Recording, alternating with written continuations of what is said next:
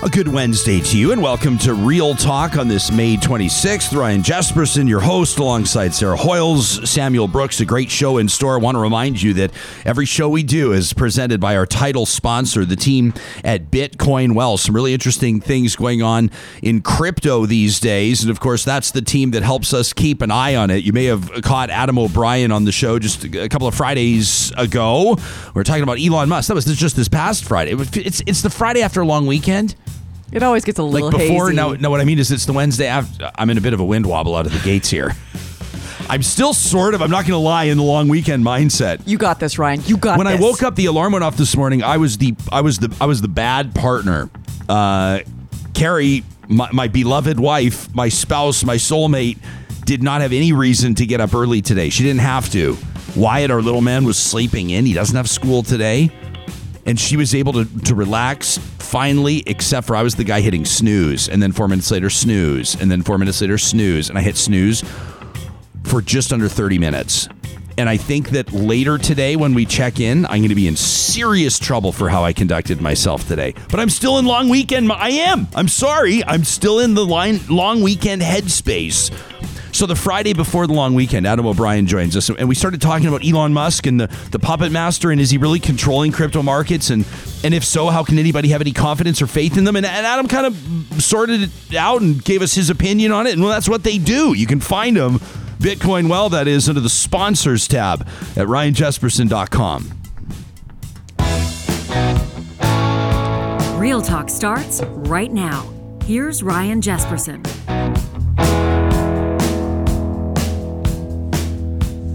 So we want to start every show with positivity, right? Because we know that, people tune in and we're all starting our days together, whether you're catching us live, if you're streaming us on the audio app, Mixlr, whether you're joining us live on YouTube or checking out this show later in the day. We always want your interaction with Real Talk to be uplifting and positive and meaningful. And then, of course, we'll sink our teeth into stuff, too. And sometimes we'll get a little bit uncomfortable, like we did yesterday with our anti-racism roundtable. But every once in a while, I start a show with a little bit of a bee in my bonnet, and I'm actually categorizing it that way to make us smirk just a little bit, because the truth is I'm exasperated, and I'm actually a little bit pissed off, and I know that a lot of you are too. You don't have to be from Alberta, you don't have to be from Western Canada, you don't have to be an Edmonton Oilers fan to be super fucking annoyed right now at the fact that Oilers' young star, Ethan Bear, he's a young defenseman, he happens to be Indigenous, is reportedly receiving a whole bunch of racist messages, or at least a few, but they're sure resonating. This per his girlfriend, who posted this message on social media just the other day. I don't have to tell you, probably. We talked about it a bit yesterday. The Oilers swept in the first round of the playoffs by the Winnipeg Jets, and a tough loss, obviously, in 4 straight triple overtime in the 4th game. Well, it sounds like the young defenseman is receiving racist messages. His girlfriend says Ethan has received numerous racist messages and comments. To hide behind a screen is cowardly, but to use stereotypes against him as an Indigenous person is dehumanizing and awful. She says, we will not be silenced. We will not accept this behavior. It's 2021. We are all equal, and this needs to stop. She says, Ethan has broken countless barriers as an Indigenous man to make it to the National Hockey League. He's human. We understand there is criticism, but there is no room for racism. This from his partner, Oilers' former captain, a blue liner himself, a defenseman himself. He's a Stanley Cup champion. You know, he hoisted the Grail with the Boston Bruins. Andrew Ference stepped up on this, and I thought he nailed it pretty well. He says Ethan Bear is a very good hockey player. Lift him up, and he'll be an integral part of any success the Oilers have in the future. More importantly, Ethan Bear is an incredible human. And if you're sending racist remarks his way, you're just a dickhead, and hockey doesn't want you.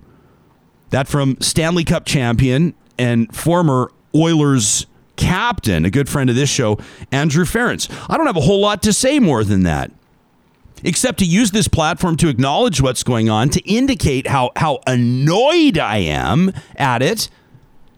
But we can't just be annoyed with racism, can we? I mean, what did we learn from this roundtable just yesterday? What a great conversation for a full hour Now, of course, the circumstances were lousy, weren't they? We're observing the 1-year anniversary of a black man being murdered in front of horrified witnesses in Minnesota, in Minneapolis, by now former police officer Derek Chauvin, who was convicted, of murder in that killing a year ago yesterday. Now, we talked about being uncomfortable, and we talked about putting ourselves out there, and we talked about being allies, and what does that really mean? And I guess what it means in this circumstance, although I have so many audience members, so many real talkers, you guys keep me in the loop. I really appreciate it. You tag me on tweets. You send us emails to talk@ryanjesperson.com. You say, hey, is this story on your radar? Have you heard about this? Can we make sure we talk about this? We get a ton of those messages every single day. And I saw this one, and of course, your heart just kind of drops. I don't know Ethan Bear very well personally, but I've sure seen him around the rink a lot. Now, here's the thing. On one hand, I want to tell you what an absolutely outstanding young man he is, what a class act he is, how I've seen him treat little kids around him, especially if there's an Indigenous kid around him, that connection, the way that they idolize Ethan Bear. You've seen these specialty jerseys have been released by collectors that have his surname in Cree and Indigenous language. Just looks absolutely stunningly beautiful. If you want to see one on display, I happen to know that if you want to go get your growlers filled, I happen to know there's one right in the front lobby of Arcadia Brewing Co. If you haven't seen the sweater yet, it just looks magnificent. And so many Oilers fans and so many Indigenous people, so many hockey fans across different, I don't want to say barriers, but different communities, ethnic communities, different backgrounds have all rallied around this wonderful story of Ethan Bear, essentially a local kid that's grown up as a prospect in this organization and is now a young star. That, I want to tell you what a great guy he is, but I don't need to do that. I don't need to explain why Ethan Bear shouldn't have to deal with this bullshit, right?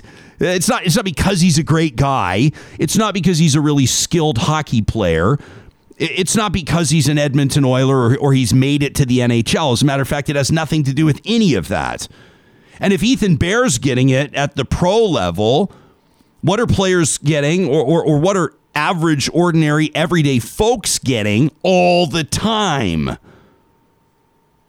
Ethan Bear as a young defenseman makes mistakes. There's a steep learning curve. They always say in pro sports, in hockey in particular, goaltenders and defense typically take a little bit longer to develop, and sometimes under the pressure they make these decisions and you go, and like Rob Blake used to make him when he was young, and Chris Pronger used to make him when he was young. I don't know if Nicholas Lidstrom ever made mistakes. I'm not sure, but you get the idea.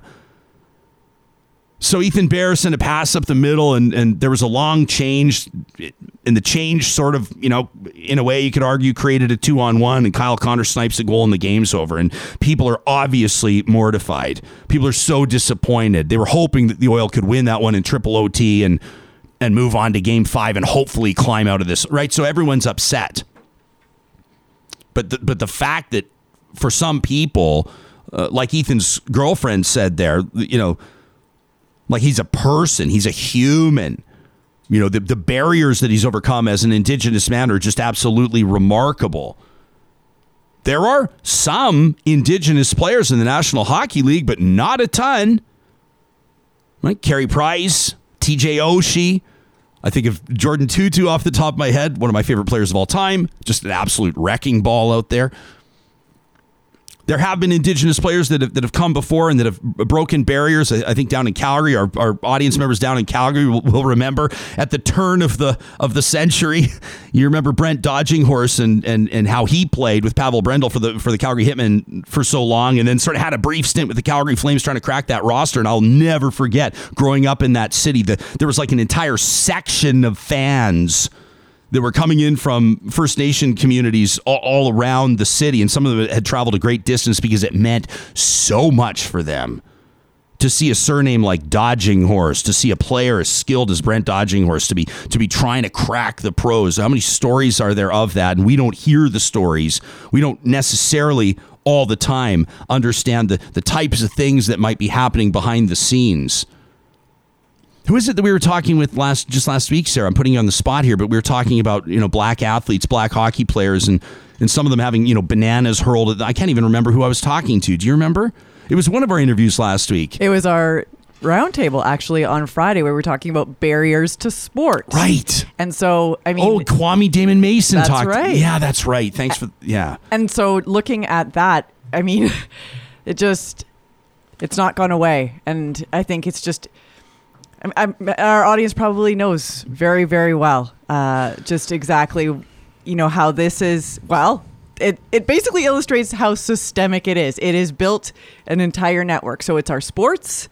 We're seeing it in the National Hockey League. We're seeing it in amateur sport. Is just absolutely lousy. And I guess I could sit here and go on this sort of profanity-laced tirade on all these racist idiots, the dickheads that Andrew Ference referred to them as, quite rightfully so, quite well deserved. But I just, how pathetic are you? How lame are you? How really greasy and pathetic are you?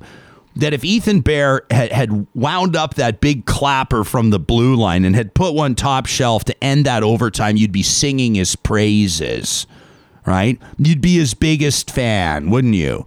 You'd talk about what a great young defenseman he is with offensive instincts. We got to make sure we pair him up with a guy who can be, defensively a little bit more stay at home so Ethan can, right? You talk like that. But the minute that he like changes, the minute that there's a shift, the minute that he sends the minute he makes a mistake or what you might characterize as a mistake, you go at his race, you go at his ethnicity, you sharpen the knives and just get him, but in the rib cage. Like, really? You're not a hockey fan. Like Andrew Ference said, hockey doesn't want you. So what does it mean to be an ally, and how should a show like this, or how should a person like me, or how should you, quite frankly, respond to this? Because I sit here and I look at it and I go, for Pete's sake, like, really? I'm going to open it, really? Like, what needs to be said here? Like what regular person, what decent human that's going to catch this podcast or listen to this show is going to hear a message from me and go like, oh, you're right, we shouldn't attack him based on racial, like, that, and probably most of your friends know that. So what's the proper response? In my mind, it's to, number one, indicate that it's unacceptable, and number two, to acknowledge that we're sick and tired of it. Sick and tired of the dumb comments, targeting the LGBTQ2S+ community, sick of the dumb comments about ethnicity, sick of the dumb comments about girls in sports. You get the idea? Like, bigger picture? I don't know. All it takes is a little wrinkle of the nose in person if it's your buddy. Come on, man. Right? Guy says something on the tee box. Nah, man, that's not cool, actually. Make the people feel uncomfortable. Have the uncomfortable moment.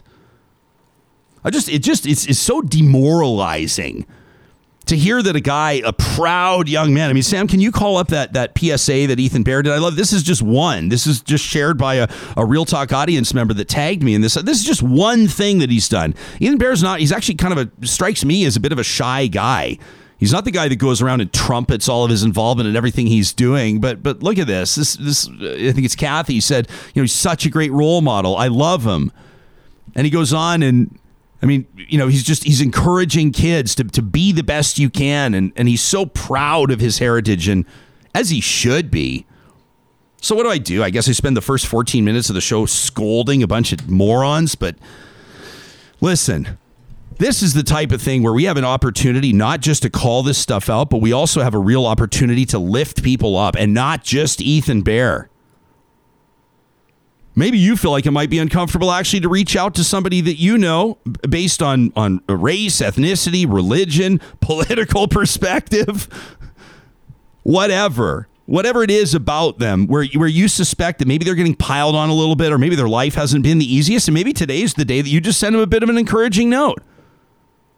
Imagine that out of nowhere. Somebody's having a lousy day, or maybe they're having a decent day, and all of a sudden you send them a note and boom, all of a sudden you turn their day around, you turn it into a great day. Maybe we can all resolve to that. Call it out where you see it. Take a stand. Remind Ethan Bear in particular how valued he is as a member of the community. First of all, as a person, and second of all, as a bright young star on the Oilers blue line. The team at Park Power powers our hashtag Real Talk RJ. It's what we're keeping an eye on when you want to get in touch with the show live when we're on the air, of course. Sarah Hoyles is monitoring it along with our live chat, and then through the day as the podcast drops and all of our subscribers start to download it. We love it. That's when the hashtag really heats up in the afternoons. Park Power's got some great tips on electrical safety and efficiency, as well as steps you can take in your own home. Follow them on social media. Check out their Instagram. And when you go to parkpower.ca, if you use the promo code 2021-Real Talk, they're going to give you $70, $70 off your first bill. Also wanted to remind you that the team at Alta Moving and Storage understands that moving is a big event. It can be an emotional event. It can be a taxing event. They're family owned. They get the family reality around the move coming up for you this spring into this summer. They're problem solvers. Their whole goal is to take the stress out of the experience. They got these pod-style moving containers. They drop off so you can load everything up at your leisure. You don't have a big rig idling on the street blocking traffic. You're super stressed out. It's not their style. They can hang on to that pod-style container for a while, store it for you if you need that, or, hey, drop it right off at the new location, then, take your time unloading it again. More details at altastorage.ca. Make sure you tell them that Real Talk sent you. I'm looking forward to this conversation. Just a while ago, just a few weeks ago, we spoke with city planner Brent Todderin and a researcher out of the University of Calgary, Dr. Yunjung Lee. We talked about demographics and city planning, city building, in particular, aging cities and aging communities.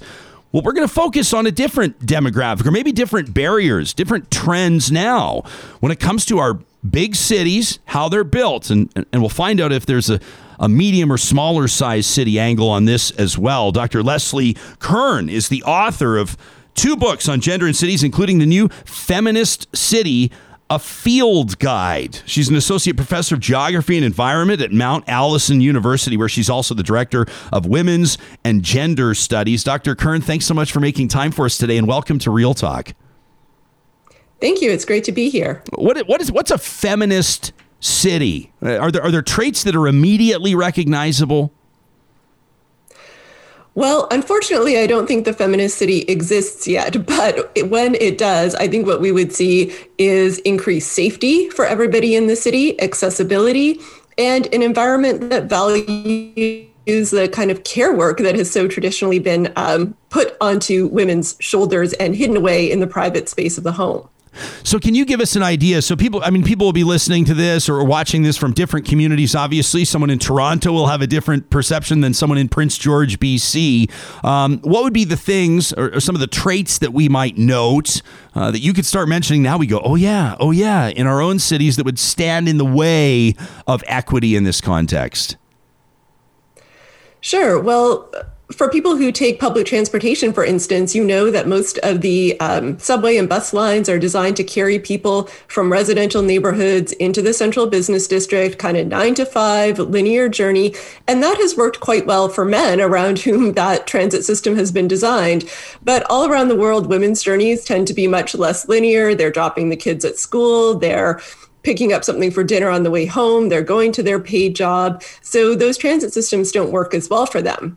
We also know that women tend to express a lot of fear in urban public space and experience harassment there as well. So that's something that most women will be nodding their heads and go, oh yeah, I've seen that. But anybody who's paying attention would notice that happening as well. You might even notice it in very seemingly small things like what's the temperature of your office building? It's usually far too cold for women, but just right for men. Unfortunately, we'll have to tell you that the temperature in our office building is stifling hot. That's not us doing our part, though. That's just a fluke, but we would do our part if we could. It's May is Sexual Assault Awareness Month. So obviously, I think there's going to be more of these conversations happening. When we talk about awareness of sexual assault, a lot of it, or a significant portion of it anyway, should probably be focused on preventative steps or investments that cities can make. Is this something that you've been studying or keeping an eye on? Absolutely. Women have been arguing for a long time that women's safety needs have been quite secondary in much of city planning, and we've had to kind of push cities, whether that's through protest movements like Take Back the Night and so on, to incorporate safety strategies that matter to women and to actually listen to women, to not just assume that, oh, if you put up more streetlights, everything will be fine, but to pay attention to the kind of social environment of the city, who's out on the street, what kind of places are open, when are transit and bus lines running, what are the sight lines like? All of these things contribute to either the experience of fear or hopefully the experience of safety when they're done right. Do you believe that, I mean, when it comes to city building or when it comes to the city planning process across the country or even around the world, have you seen a city or have you seen some communities taking steps where you would believe that there is that intuitive design where people are actually paying attention to this and putting their money where their mouth is when it comes to designing the communities? Yeah, a number of cities, especially in Europe, have adopted what's called a gender mainstreaming approach, which is that in their city plans, budgets, policies, and so on, they look at what they're building, what they're designing, and ask the question, will this enhance gender equity or will it not? And part of that is involving the community, right? Having that kind of participatory element, reaching out to people and figuring out what they need. And in cities like Vienna, Barcelona, Stockholm, real improvements have been made in everything from, how often we plow sidewalks to even making sure that street names and public squares are sometimes named after women, which is still relatively rare. Yeah, that's a good point. I'm saying in our community, in our home city, I know there are some parks named after women. Now, this is getting really interesting. I won't take us off on the tangent, Doctor, but a lot, historically speaking, these women have as part of the suffragette movement and things like that have played a really significant role in ensuring that democracy had elements of equity and things like that. Now there's also complications for several of these women around their perspectives on things like eugenics that are sort of furthering that narrative there. It's an aside. I didn't plan on talking to you about that, but it just strikes me now as somewhat interesting. I don't know that it has anything really to do with gender as opposed to maybe the popular or mainstream perspective at the time. Well, I think it's always worth looking, back at who we have chosen to sort of venerate or to literally put on a pedestal and to recognize that sometimes, our values don't line up anymore. And again, it's not about erasing history, but it might be about what other stories do we want to make sure that we include, or how do we want to fill out the picture of what that person's life and views were so that people don't understand them as, heroes or heroines necessarily, but as complicated people who may indeed have had very problematic views. Sometimes that means that statue might not need to be in the center of your city anymore.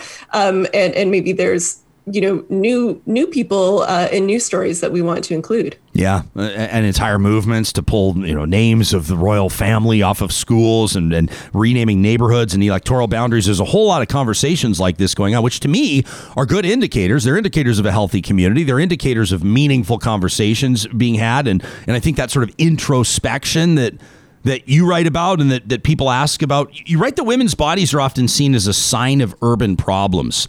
Can you explain that for us? Sure. Well, even going back to, say, Victorian times, the city of the Industrial Revolution, just women just being out in public space was seen as a problem, because it would challenge perhaps their virtue and morality to be rubbing shoulders with the working class and who were considered the unsavory elements. And fast forward to today, and we still see the way that, the way that women dress is kind of policed. We see that, women who engage in sex work are seen as problematic for the city. And even, the ways that women sort of parent their children are often commented on in public space. So women themselves are often sort of seen as very out of place and as in need of some kind of like control or management of their bodies and their persons when they're out in the city. We observed yesterday. I mean, I think it's fair to say the world observed yesterday the 1 year mark since George Floyd was killed by a former police officer, by Derek Chauvin. Are there in the conversation around feminist cities, are there ethnic or racial connotations as well, or is that some deeper dives that you've been doing? Are those? Absolutely. I mean, we can't, a feminist perspective is not about, centering the lives and voices of white women or of just one group of women. It's about understanding how systems like racism, sexism, classism, homophobia, and others kind of interact together to shape people's lives. So yes, an important part of, for me, thinking about the Feminist City is thinking about how the experiences of different women are really important to include. Many women have been long excluded from, for example, planning processes and urban design. Their voices haven't been heard, and we don't want to assume that, either one woman like myself or, white women as a group could speak for all women.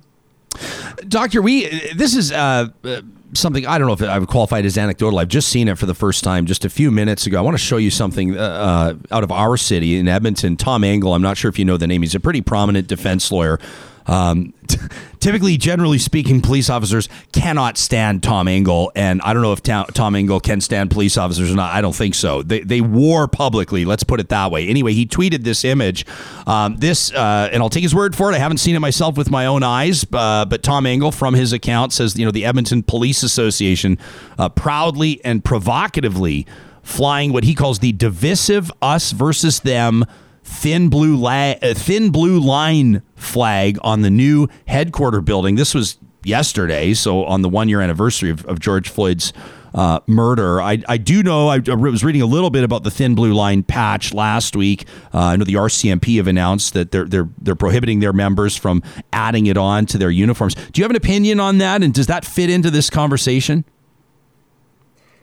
Yeah, it absolutely does fit in when we think about, the idea of inclusion in the city. And for a long time, many groups, Black people, Indigenous people, disabled people, and people with mental illness have been pointing out that they are continue to be treated very poorly by the police and experience a lot of violence from the police. And to me, when I see something like the flying of that flag or those patches, it's not a sign that the police are really listening to that. It seems to be a sign that says, no, we are literally like holding the line. We are, not interested in hearing what you're saying. We're not interested in picking up on some of the changes that to our practices that you're suggesting. We're kind of closing the ranks here. And to me, it's, sends a very strong message to those communities that they, still have potentially a lot to fear from the police. Dr. Kern, I want to ask you before we run up against the clock, you write in your book, the book Feminist City, a Field Guide. If you're just tuning in, we're talking to Dr. Leslie Kern out of Mount Allison University. Women need to resist, you say, the socialization of fear and the impulses of safety that are maintained by these systems. Can you take us into that? Yeah, well, women from the time we're little girls, we are sort of inculcated with a sense of fear of the stranger, of the dark alley, of urban public spaces. And there's good reasons for that. But I want to suggest that the idea that means that women either kind of again, circle the ranks or rely on problematic policing practices to attempt to keep them safe or, hunker down in gated communities. These sorts of things are, to me, not really part of the bigger solution to problems of urban inequality and even problems of crime. I think that women, yes, we need to pay attention to women's fear and to issues like sexual assault, but women need to take a broader look as well and think about what are the much wider kinds of things that we can do to improve safety for everyone in the city, which, would include like affordable housing and, good quality food and education and childcare and, affordable public transportation. All of those things would make such a bigger difference. Doctor, let me ask you this. We have a live chat, super engaged audience members typically that are having their own conversations, that are putting questions in front of us as we have these interviews. And an interesting point from Erica. Erica says, I ask with due respect, says, I take this very seriously. She says the vast majority of sexual assaults are committed by people who know each other who know their target and are close to the victim. How is putting more lights in dark alleys or changing bus routes going to fix that? What would you say to Erica? I would say you're absolutely right. And that part of the problem is that when we think about women's safety issues, we maybe focus too much on urban public space and not on the place where the vast majority of violence against women happens, which is in the home and in private spaces. And as you point out, from people that we know. And this to me is another argument against, say, the expansion of policing, which really does absolutely nothing to help with those problems. So to me, the solution then is, you're right, it's not a design solution. There has to be a much broader cultural shift. But again, things like affordable housing, are things that help women to leave abusive situations when they know that they're not economically dependent on an abusive partner. So cities can be part of the solution, but you're totally right. It's not just about changes to urban design. Dr. Leslie Kern out of Mount Allison University, the author of Feminist City, a field guide, just recently presented at WordFest down in Calgary. We really appreciate your time this morning, Doctor. Of course, you can learn more at lesliekern.ca. Thank you for this. Thank you. It's great to be here. You bet. We'll be talking more about cities, municipalities in just a second. As a matter of fact, I'm very much looking forward to a conversation, a roundtable in just moments with Mayor Barry Morishita out of the city of Brooks. Mayor Morishita is also, the president of the AUMA, the Alberta Urban Municipalities Association. Her Worship Kathy Heron, the mayor of St. Albert, will join us, as will Edmonton City Councillor Andrew Knack. He's seeking re-election, so that's going to be interesting. We'll talk about the fall municipal elections that are coming up and this pledge that they're asking candidates to take. What's it all about? What happens if you don't take the pledge? And what's the whole point of it anyway? Looking forward to that conversation. Every Wednesday, we partner up with our friends at Tourism Jasper to take us all on a bit of a road trip to head out to the mountains, to Jasper National Park. It's a wonderful feature we call My Jasper Memories, and it is my absolute pleasure to take you today to Maligne Lake. This is Spirit Island. Now, if you've never been to Spirit Island, you may be kind of confused right now because you're going, hang on a second, I recognize that scene. I recognize that photo. Well, were you maybe in Grand Central Terminal, Grand Central Station in the 1960s? That's when the city of New York was displaying it. It's one of the most iconic images. It's one of the most photographed lakes in Canada's parks, and for good reason. Maligne Lake's huge. It's almost 23 kilometers long, absolutely surrounded by mountains, as you can see. Stunning! And Spirit Island is located about halfway down. I'm not going to lie to you and tell you that I've canoed there, because it's a bit of a trip. You're going to have biceps like Popeye. You're going to have a chest like Arnold back in the day if you're canoeing on your way out there. You can take these boats. You can take these interpretive boat cruises. It opens up, as a matter of fact, this Friday, May 28th. Leaves multiple times a day. There it is. Check that out. So it fits your schedule. Can you imagine being there right now? To our friends on the podcast, you have to check this out on our YouTube. These photos, or you can just check out, of course, jasper.travel/real talk to see what we're talking about here. You get these panoramic views of the jagged mountain peaks that are surrounding the glacier-fed waters of Maligne Lake. Glass-enclosed heated boats, so every day is a good day out there. You can learn about the geology, the history, the wildlife, the weather. Did you know it's actually not an island? I love nerding out about this stuff. It's an isthmus. Sarah, it's an isthmus. Isthmus. It's the most wonderful isthmus that I've ever seen in my life. It means it has a small connection to the shore when the water line's low enough. Little natural bridge if you want.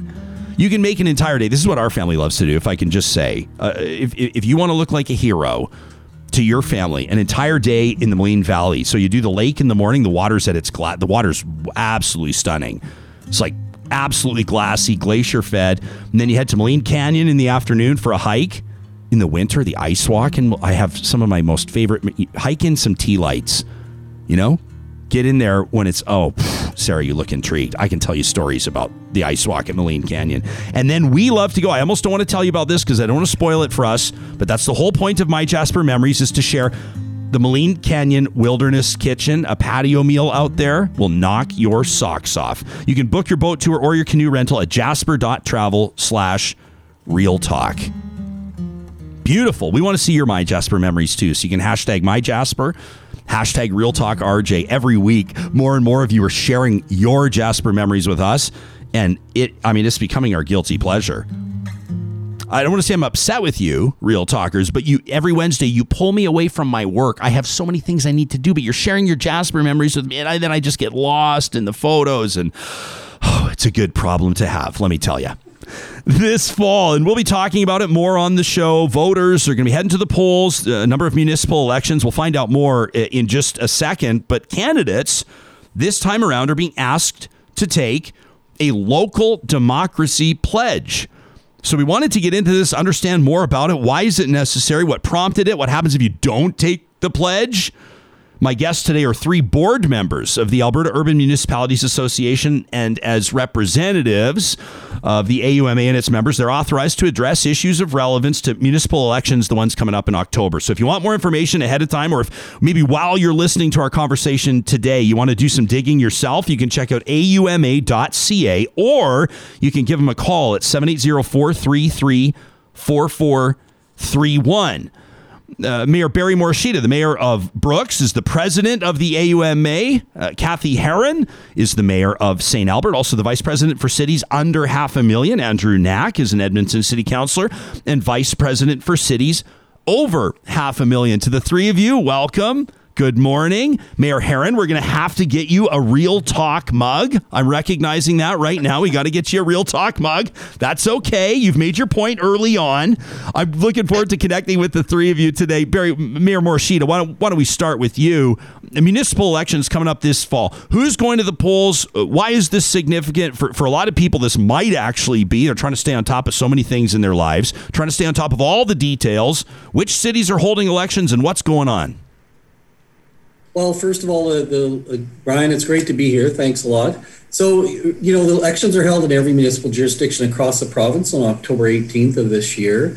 And, AUMA has always been an advocate for open, honest, transparent local democracy. And, a lot of what we're going to talk about today is kind of born from some of the changes that happened and some of the consultation that happened earlier about LAEA changes that have happened over the past 2 governments. And, our members have told us loud and clear that there's some principles that the local elected officials want to keep intact. And they think AUMA should be the vehicle to help make that happen. Mayor Heron, what are we talking about here? Changes over the past 2 governments. We're talking about Rachel Notley's NDP, Jason Kenney's UCP. What's changed for the average person that might not have it on their radar? Well, some of the funding, the way elections are funded, the way third-party advertising works, some of those details around that, the recommendations and the consultation that we certainly had with our members don't align with that. And we think now more than ever, positive messaging about how important it is for local elected officials to be engaged at a local level and to be kind of unshackled by some of the things that seem at times to, unfortunately, influence politics at the provincial and federal level. We'd like to see that stay away from the local level. And so this is just a conversation that needs to be had. Right now, the local democracy is pretty intact and it works really, really well. But we all know what happens if we just watch the world go by. Sometimes things happen in spite of our best motives, but sometimes you have to take some actions. And 99% of elected officials in Alberta don't need to say this. It's kind of unspoken. It happens. But the fact remains is that some of the dialogue's changing across Western society when it comes to politics and politicians, and we need to get in front of it and make sure local democracy stays healthy. Mayor Heron, where do you see that happening, or how do you see that happening? Some of the dialogue that's changing. Are you concerned about this fall's election in a way that maybe you weren't in previous ones? I would say it's happened in the past during local elections. You have some of these third-party groups try to influence, for sure. I suspect this coming up election in a few months could potentially be much worse. I think, especially in the larger cities, I'm sure Andrew would have some opinions on this as well.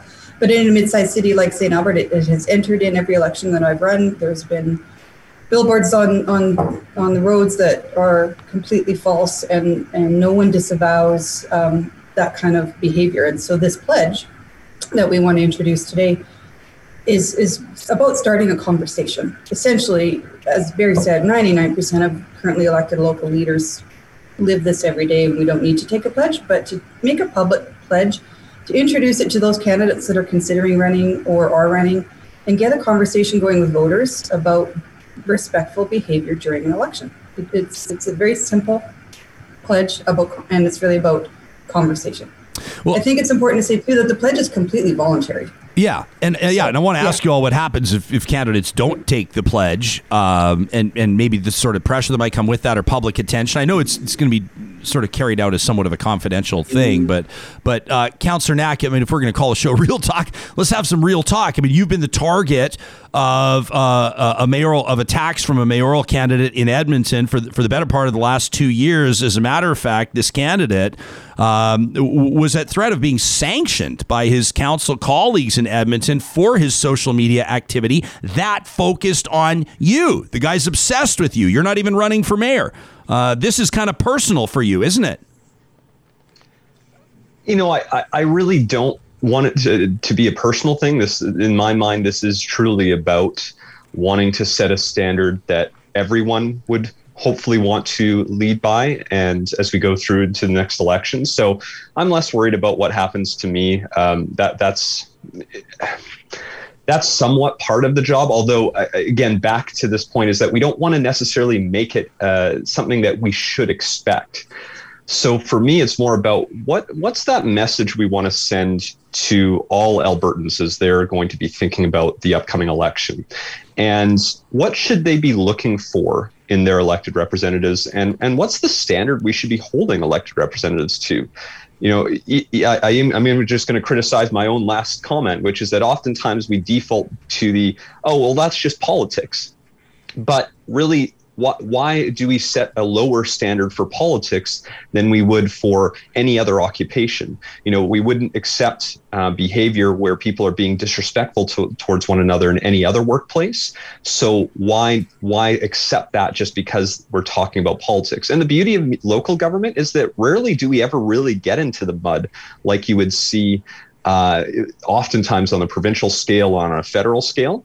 And so I think this pledge is going to reinforce what often already happens, and also then maybe just cause everyone to think a little bit more about the actions they're about to take, about the words that they're going to use when they're communicating in an election period. So it's while it's been an interesting last couple of years, this really to me is about how we want to set a standard province-wide going forward. I'm not going to say we're disappointed you're keeping it classy. I'm just gonna no, but this is, I mean, it's the type of thing I think where the average person that's paying attention to this, you talk about getting into the mud in politics, and for a lot of people, I think it's safe to say the reason why many people would not consider a career in politics is because there's that implication. Isn't there, Mayor Morishita? There's that implication that you gotta put the foil on your knuckles if you're even going to consider running for anything. I mean, school trustee, you're going to get gritty, let alone city councilor, let alone mayor, right? No, it's absolutely right. And I think one of the frustrations is that all of us as local elected officials, we interact with our constituents every day on every issue. It's just that we see the tones changing. And, the pandemic has been no help. There's been lots of issues that have divided us, the economics, there's lots of stress out there. But again, in the face of those stressful situations, that's when we have to even become more respectful, because we're only going to find solutions together. And so for us to pick one side of the road to be on and then yell at each other across really isn't very productive. And typically that never happens in a local setting. Speaking to the general idea about people, whether they're interested or not, or they look at the landscape and see, I can tell you a personal experience that I've never had before. We've seen the dialogue kind of ramp up with all kinds of things about, whether you're committing a crime against humanity because you're supporting what's going on with the public health orders or those kinds of things. And, we've had people come into the office, threaten, to arrest me. And then when people see that kind of behavior, that type of stuff happening, they're way less reluctant to consider a public service role. Hang on, you're telling me people are like private citizens are coming into AUMA HQ and threatening to conduct a citizen's arrest on the mayor of Brooks? Is that what you're telling me? Not AUMA, but they did come into City Hall. City Hall. And it's a little bit, it's a little intimidating for and the person is, not completely, has some issues, mental health issues, but nonetheless, never ramped up to this level before. And I think part of that is the rhetoric that goes on. And when you look at the 4 things that form the pledge, they're all about as Andrew and Kathy said, about having a civil dialogue. So when you talk about local elections and you talk about local issues, these are issues that affect you, Ryan, your garbage collection, your park maintenance, whether you have playgrounds, whether you have access to a rec center. Those are the things we should be talking to our local representatives about. We don't need to talk about things that are outside of that and whether, you believe you should be vaccinated or not, because that shouldn't be an issue about whether you're a good local servant or not. Yeah. Partisanship is another huge thing. Partisanship is a big thing. Everybody has a political view. You can slot yourself on the spectrum from left to right somewhere. That's fine. That's where your value systems are. But again, we rely on finding solutions together by having a civil discourse with each other, including our stakeholders. And we want to make sure that is preserved. And that is what the pledge is about.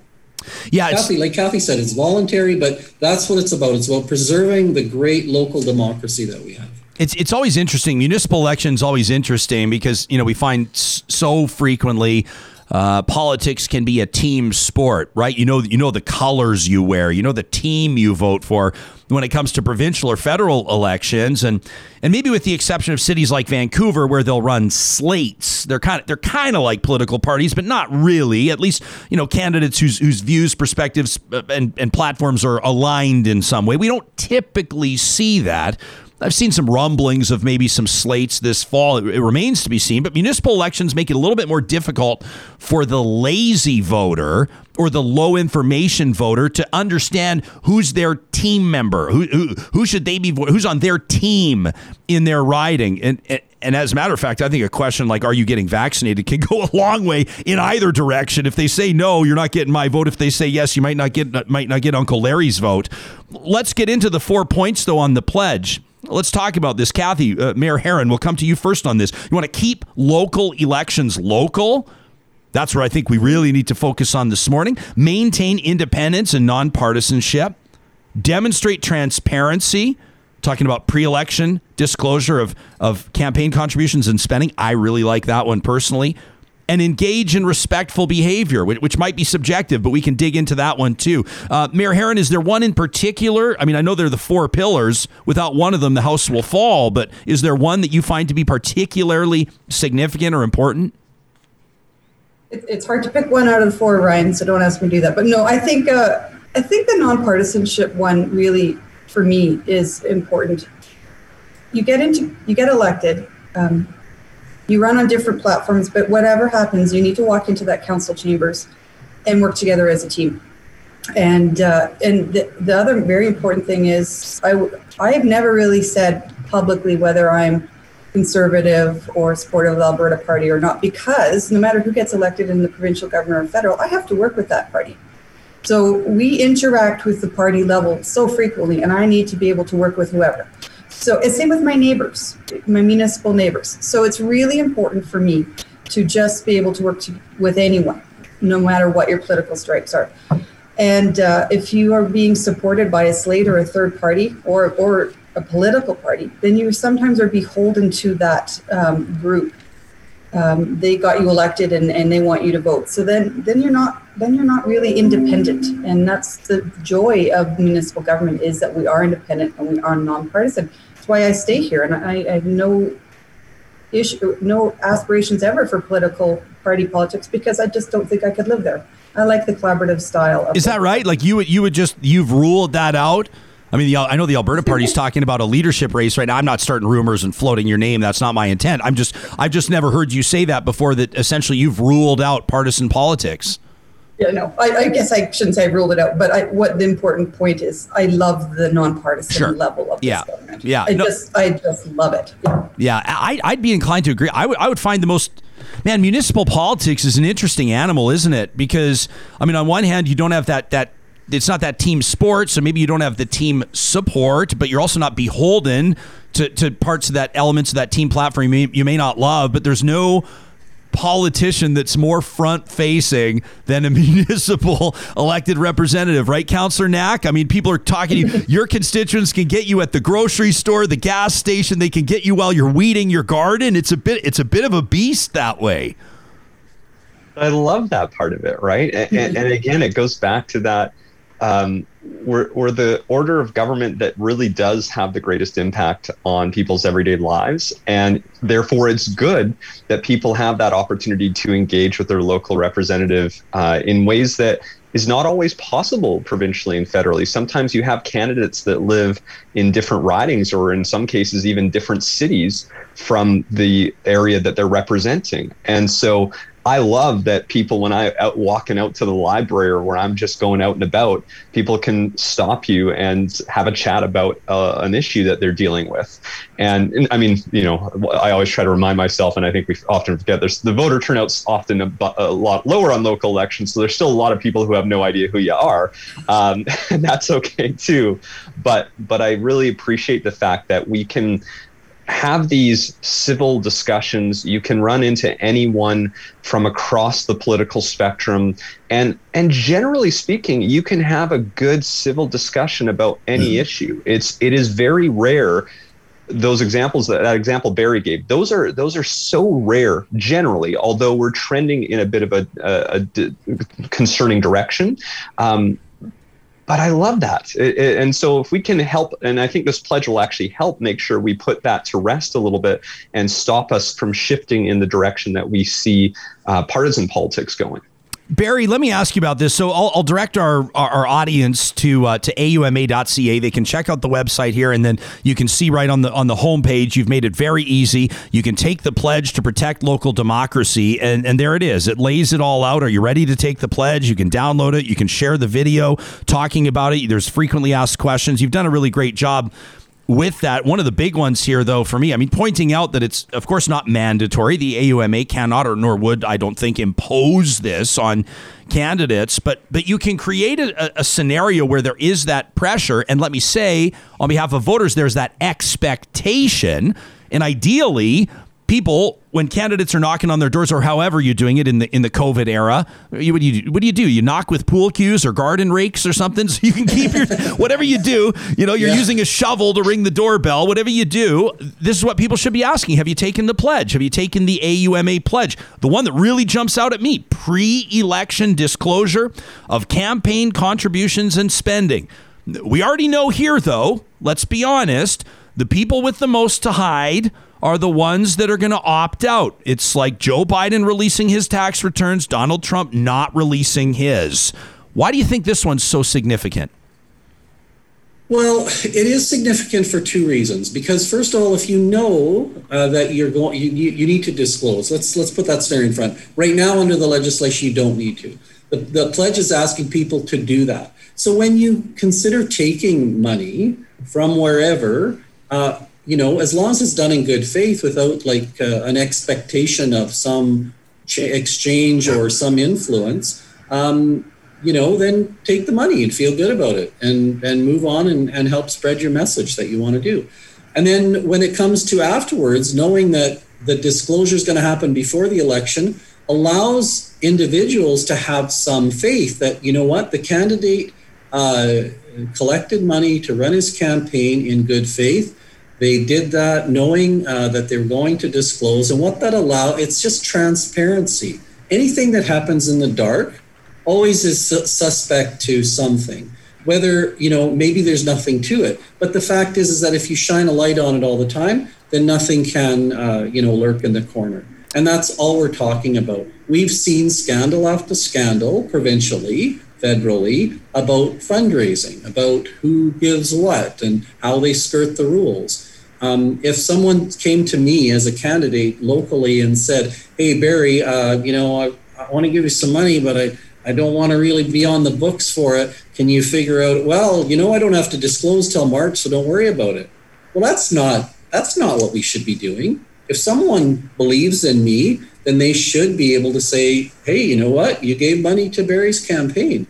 If you need to hide it, then there's a question both for the candidate and the donor. Should you be actually doing this? And that's just, we know that the influence can be there, that there's not a lot of ability for, the vast majority of Albertans to influence campaigns, but there's a small group that can, and that just shouldn't creep into our elections, plain and simple. And that's what that transparency and disclosure statement is all about. Have any of the three of you ever turned down a donation based on optics or something else? I never have, but I run very small elections, so I've never had much fundraising, Ryan. But is that something though? I've never. Well, I was just going to say, no, I've never had to, but I've also, since I've been running in elections for some time, ever since the 2010 election, I've been disclosing all my donations before the election. So people know from the very beginning, if they're donating to my campaign, then that is going to be out in the open well before the election. And I think it's really important. And the reason I did it, and I think the reason why it's important is it's in this pledge, is that as a candidate, especially one that's not yet on a council, this is your first way. If you really talk about transparency and you want to lead by example, this is one of the first ways you could actually do that, by saying, well, of course, I believe in transparency, and to back it up, I'm going to show everyone who's donating to my campaign. That's the best way to do it. So I've never had to turn anything down, because everyone knows that I'm going to be very upfront with everyone in the city about who's donating. Mayor Herron, how do you feel? I you know what, I get, like, to play devil's advocate for a second, although I'm not devil's advocate, because I can understand this perspective. Some people might say, like, on the donor side, on the private citizen side, right? I don't want to get tied into whatever, like maybe I have a business reason for supporting this candidate, or maybe I have a personal reason for supporting this candidate. But the last thing I want to do is get dragged through the mud publicly when these donations are disclosed. My politics should be private, and I should be able to donate privately wherever I like, so long as it complies with the rules. And then I can understand the bigger picture, where people will say, if I'm going to consider a candidate, I want to know who else is donating to them. I want to know to whom they are or may be beholden. I want to know how their votes on important issues may be influenced by people that have donated the maximum amount, which is typically going to be way more than the average person can donate. How do you reconcile that, or how do you sort out that debate? I think it's a good question, because people have that right to keep their business private if they want to. I think it's not that hard to reconcile, because people who contribute to political campaigns, I think generally are doing it for the right reason. But the most important part, and it's because we're nonpartisan, is if I received $5,000 from a land developer during the election, that's disclosed. And then I walk into chambers, and most elected officials are not going to favor that land developer in a vote just because they gave them money during the campaign. That's ethical standards. You make the vote in chambers based on what's good for your community. So, and quite often land developers don't expect it. They expect more, access for meetings, but they don't expect you to vote in their favor. Well, and let's be honest. Don't take that money. The big developers donate to virtually every candidate. And that's the other thing too. Yeah. So they cover their bases. Yeah. Yeah. And Ryan, I was just going to jump in there. You talk about, of people feeling like they have that right to privacy, and it's true when it comes to the vote. But remember, the rules are already quite clear that almost every donation, and it used to be every donation up over $100, and now I think it's every donation over $50, has to be disclosed anyways. The difference is we're saying, instead of disclosing it after the election, disclose it before the election. So anyone who has that worry, well, they weren't going to donate in the first place because their name still would be made public. It would have still been on the disclosure. So all this pledge is saying is that well, you're going to disclose anyways. And we all keep running lists now. Like the technology exists now to keep a running list. Just make sure people see it before the election, not after the election. Yeah. What's Barry, has this just launched? I mean, if people, again, it's at auma.ca. This is relatively new, right? What's the uptake been? Is it too early to say? Yeah, it's too early to say. And, I'm really excited about the prospect of it.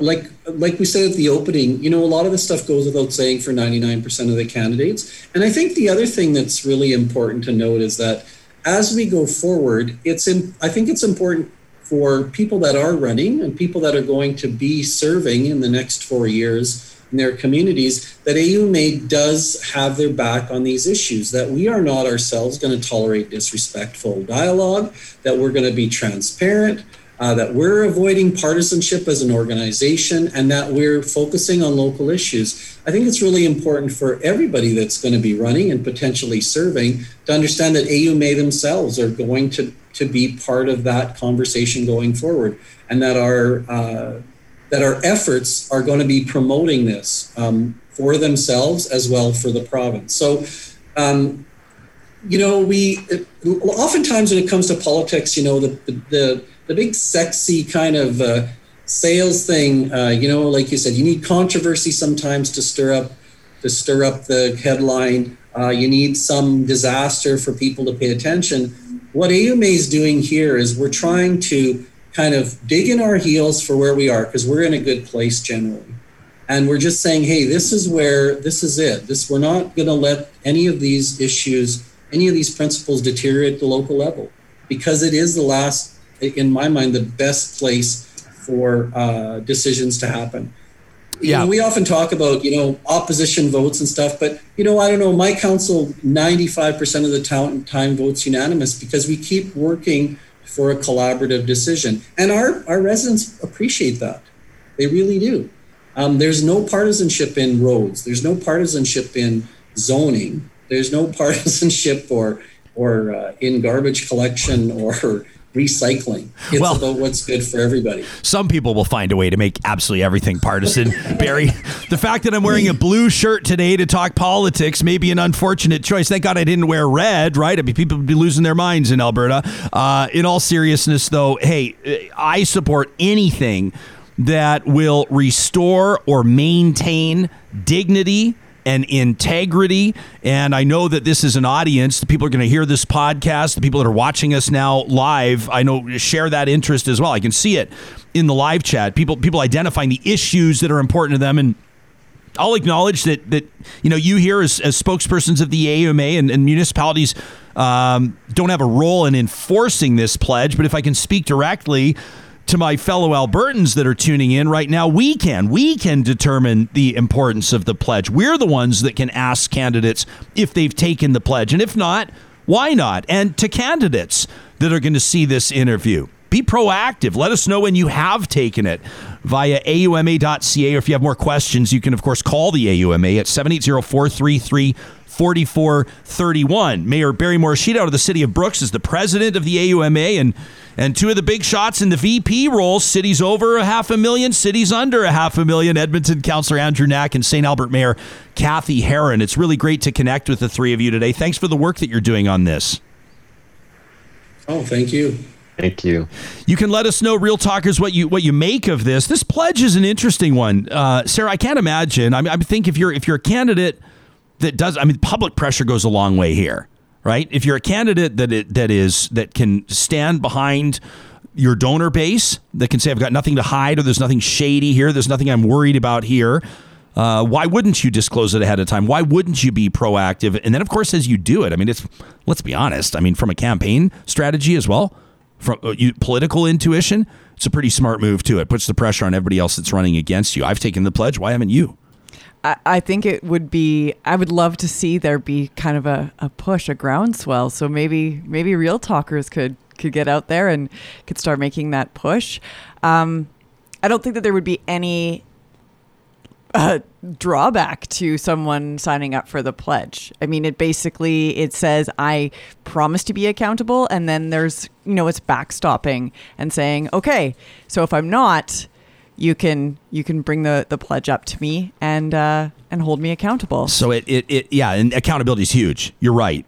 Number one, keep local elections local. What does that mean? We'll focus your campaign on issues that municipal elected officials can influence. That means you don't get to complain about, issues that have no relevance. The electorate can be, I hate to say this, but I just do think it's a fact, and I think we see it. The electorate can be misled. Can be what? You talk to I know I'm not trying to be a jerk, but you talk to the average person, and if you were to say, I think most people would know, if the roads aren't plowed, if the snow is not cleared out of your cul-de-sac, is it or is it not Justin Trudeau's fault? I think most people would know the answer to that. But if you talked about highway disrepair, or if you talked about, commercial zoning, or if you talked about things like, I think people would know about things like lot splitting and skinny homes and efforts toward urban density. And I think most people would realize that generally speaking, those are municipal issues. But it can get murky. The waters can get murky. Well, when you think about hospitals and schools, it's kind of like, oh, well. Great point. Those are things that are in our community and in our cities and in municipalities, because municipalities, include villages, include towns. So we're hamlets. Yes, hamlets. So we can think, oh, those are within our, immediate space. So, they must be municipalities. But no, it's, that's provincial. Yeah. And then, we can just look at where the funding comes from and where what the jurisdiction is. Kim says municipal politics is supposed to be nonpartisan. I wish it actually was.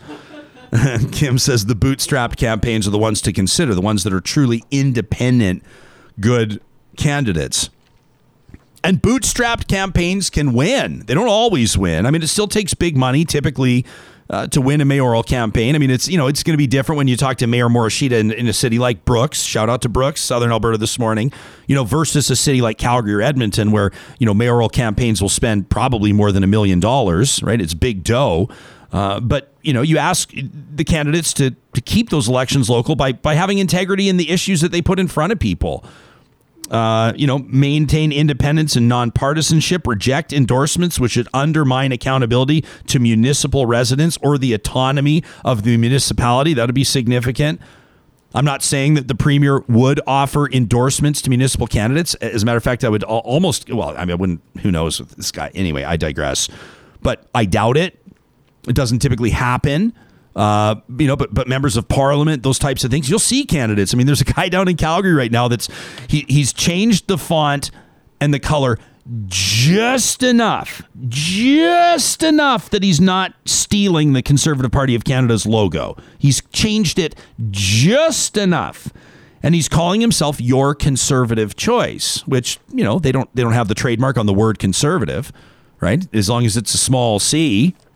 Or all caps, for that matter.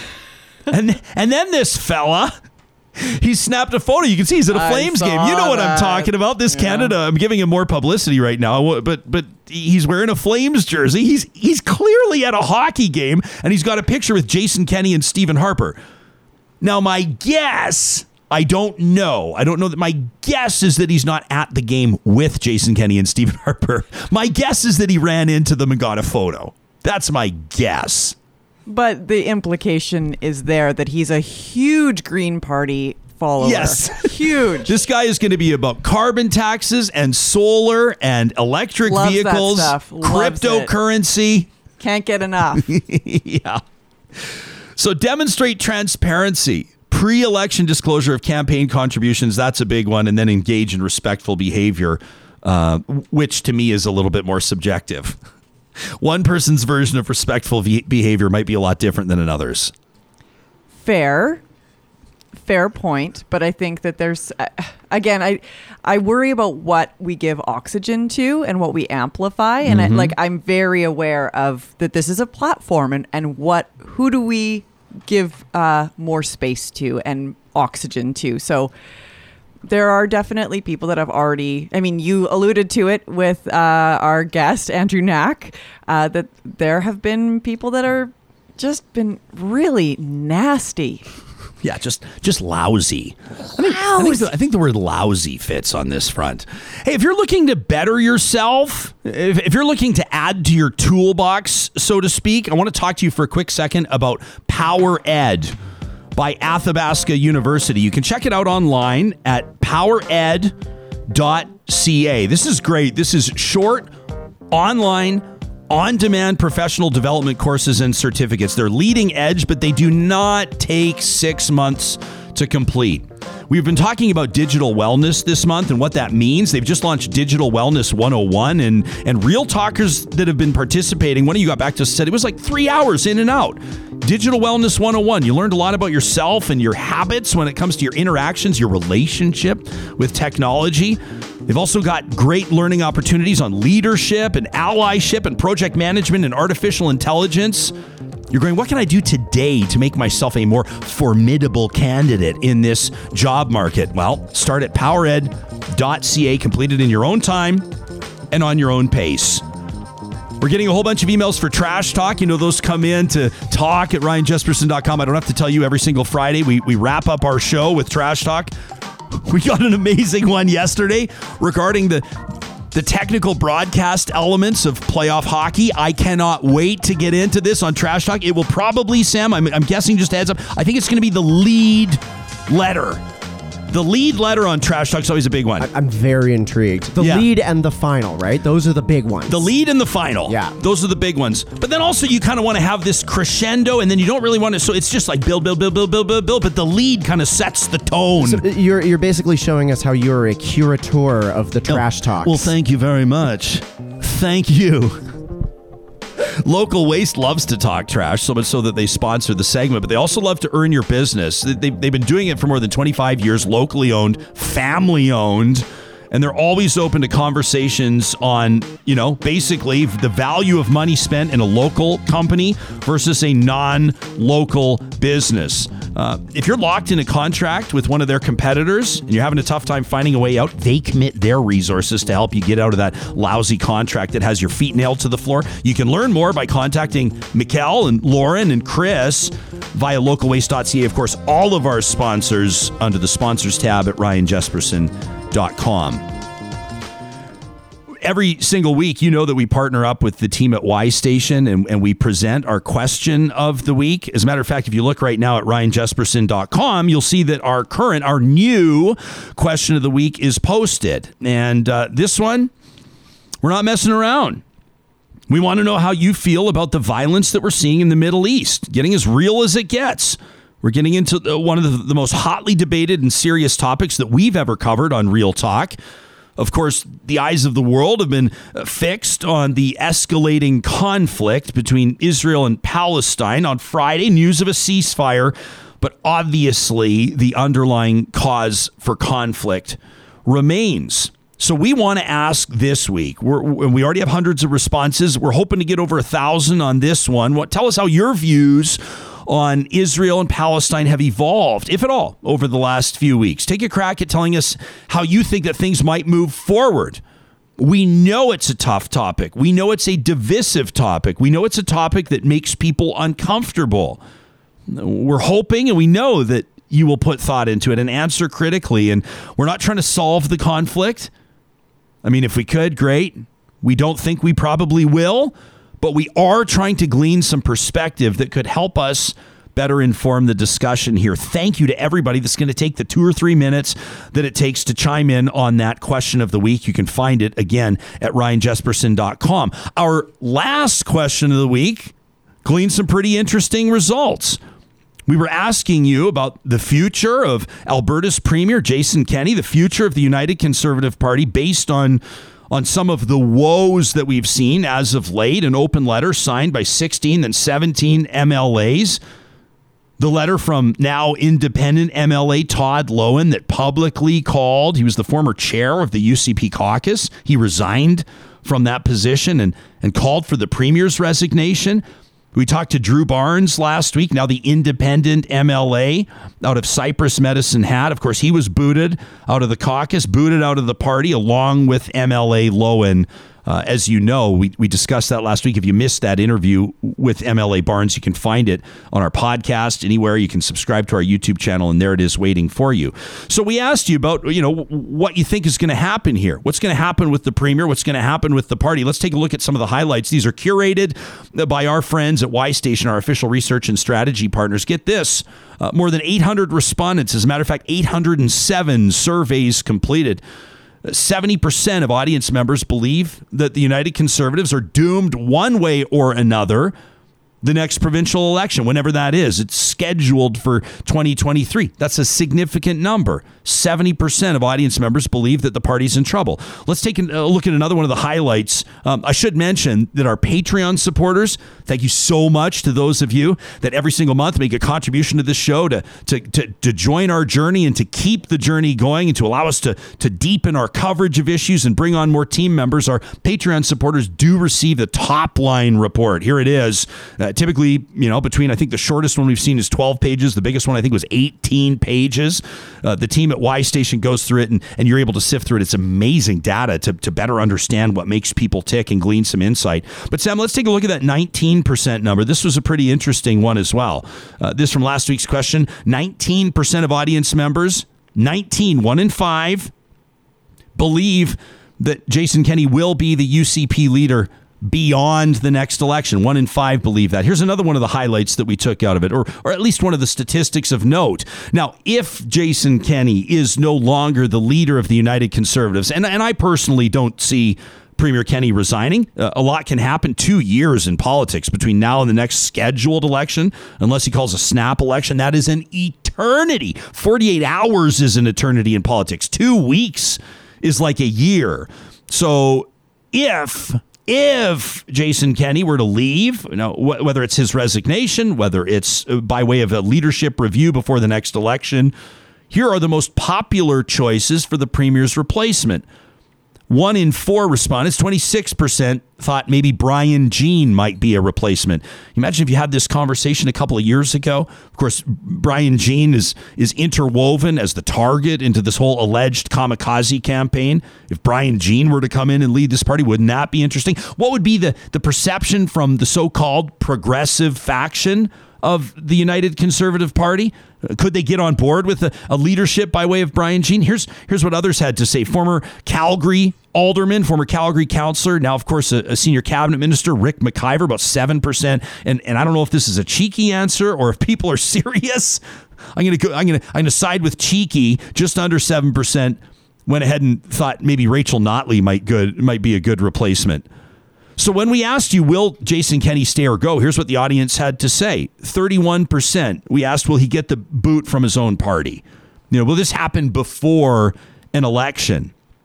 And let's not take for granted that many people believe that the United Conservatives will win even bigger in 2023 than they did in 2019. And we want to hear from those of you that feel that way as well. Talk at RyanJesperson.com is where you can reach us. Will Premier Kenney get the boot from his own party? 31% said yes at the leadership review in 2023. Once popular premiers can fall from leadership reviews. I think of King Ralph. In the 2023 general election, 28% thought that's when it would be. 19% said, no way, this is Jason Kenney's world. We're just living in it. 16% thought maybe there'll be a leadership change when the pandemic's over, and 7% believe within the month. I don't think that's happening. When we asked if you believe that Jason Kenney would call a snap election, he's threatened to do so either on or off the record, depending on who you talk to. Would he call a snap election if he believed that his leadership was sufficiently threatened? 57% of audience members believe Kenney would be willing to call a snap election if threatened. 34% think a snap election is a line that nobody would cross. And the obvious question to ask in a conversation like this is, well, who would replace him? Who would be the replacement were Jason Kenney to call it a career in the provincial political context or be sent to pasture? And it's not exactly inspiring if you're a supporter of the party. And it's probably not encouraging if you're a member, in other words, a caucus member or a cabinet minister.